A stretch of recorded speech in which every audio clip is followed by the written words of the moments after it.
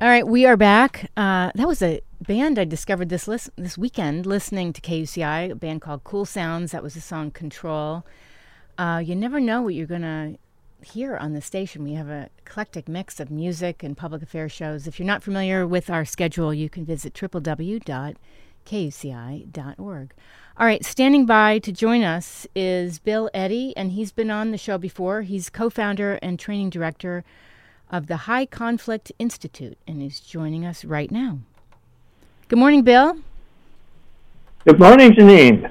Congratulations on your latest book, Why We Elect Narcissists and Sociopaths and How We Can Stop. How did that come about? Well, for years I've been writing books and teaching about managing high conflict personalities in interpersonal disputes in families, the workplace, and legal disputes.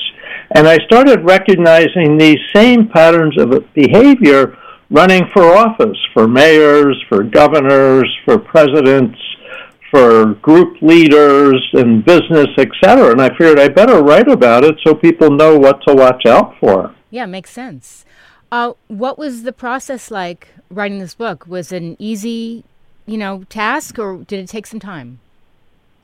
Well, it took about a year, and what was fascinating for me is I read about 20 history books and about 100 articles to really look at what the patterns are for leaders that seem to have some of these high conflict personalities. And it just was a fascinating journey, partly because of how similar people get into power and then abuse that power. Right. And obviously we've had a lot of issues with our current presidency. And, I was really surprised Trump got elected, actually. That's my personal opinion. Yes, and I think he was surprised too. But if he has one of these personalities, and I don't diagnose people, so I say if, then his behavior is more predictable than the average person and more focused on targets of blame. And that's a really interesting characteristic that we're seeing, not just here, but in Europe, South America, etc. It's always focused on other people. They never take responsibility for themselves. Right. You have a very interesting background. You're not only a best-selling author, but you're a therapist, a lawyer, and a mediator. Do you feel like having those combination of skill sets helped you write this book? Oh, absolutely. I think what happened, I was a therapist first and was used to counseling individuals, couples, families, and children. And really, I think I learned a lot about how people's personalities form. And seeing that and how their personalities may get them into trouble, especially personality disorders, which people generally don't know much about. But I learned a lot about that during my training and practice in the 1980s. But I really liked conflict resolution and solving legal disputes out of court using methods more like counseling. And so I went to law school primarily to do mediation, but I also found that my psychotherapy training was real helpful in the legal practice. And so putting those two together, I represented clients in court for about 15 years and found that knowledge really useful. And in particular, to realize what's driving a lot of today's legal disputes is really personality disorders or traits of personality disorders, because those folks are always blaming somebody else, and court is a great place to go and blame somebody, and some people just might believe you. And right. So that combination helped me, and that got me into this whole high conflict personality field, and that's what then helped launch me into doing this book about politicians, because it's the same thing I see in legal disputes, and I would say I've probably met 100 people with this pattern of very narcissistic but also deceptive, wanting to get power over other people, not having empathy, remorse, etc. Mm-hmm. And when I see them in legal disputes, it's like, boy, I hope they don't win, and sometimes they do. But when you see them in political disputes, boy, the power that they gain can be really frightening. I wanted to ask you about that high conflict personality theory. How did this come about? Well, the theory or high conflict personalities? No, the theory. Just from seeing patterns of people? Yeah, what I realized is that people in court would talk about high conflict families and high conflict personalities, and they were just really describing the behavior. And what I think I added to the conversation and wrote several books about is that this is a pattern of behavior related to personality disorders. And mental health professionals have learned a lot about personality disorders, but in mental health settings, no one really was applying it to legal settings, workplace disputes, etc. So what I did is I really brought this mental health knowledge over to the legal side and to the workplace side, and really showed that the patterns we're seeing aren't all that foreign to us, that these are familiar, and they may be maybe 10% of the population. And if we realize that they have personality disorders or traits, then we should treat them that way. And things I learned about as a therapist is, there's at least 4 key things to avoid. Is don't try to give them insight. People with personality disorders don't get insight. They just get defensive and blame other people. Mm-hmm. Also, don't focus on the past and who was right and who was wrong. Focus on what to do now, because they're so defensive about the past, they don't learn and change, and that's why it's a disorder. I also learned that emotional confrontations just set them off into an emotional morass, and that they don't gain anything from that. And lastly, I learned if you tell somebody with a personality disorder that they have a personality disorder, they get very angry with you. Yeah, I would think so. Yeah. So putting all that together, I really felt we can use a lot of what we already know. I just want to mention, if you're just tuning in, we're speaking with Bill Eddy, author of Why We Elect Narcissists and Sociopaths and How We Can Stop. Tell me, you talk about the media promotes high conflict personalities. So what do you think we can do about that? Well, to me, it's about education, making people aware.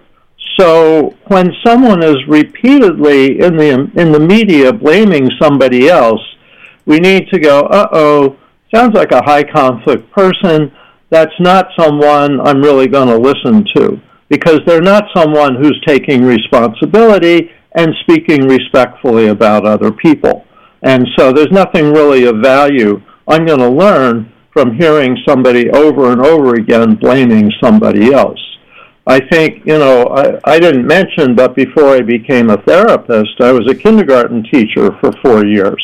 Really? And one thing I learned in kindergarten teaching is if you pay the most attention to the child that's making the most noise, you get a very noisy classroom. And so you need to pay attention to the children who are working on stuff and who are quiet and who are getting along. And a child who's messing up needs to be taken aside and redirected rather than giving them all that airtime.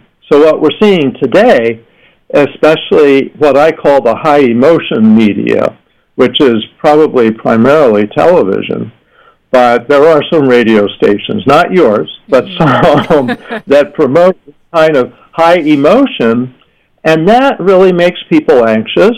It makes people afraid, but it also makes people more willing to follow somebody.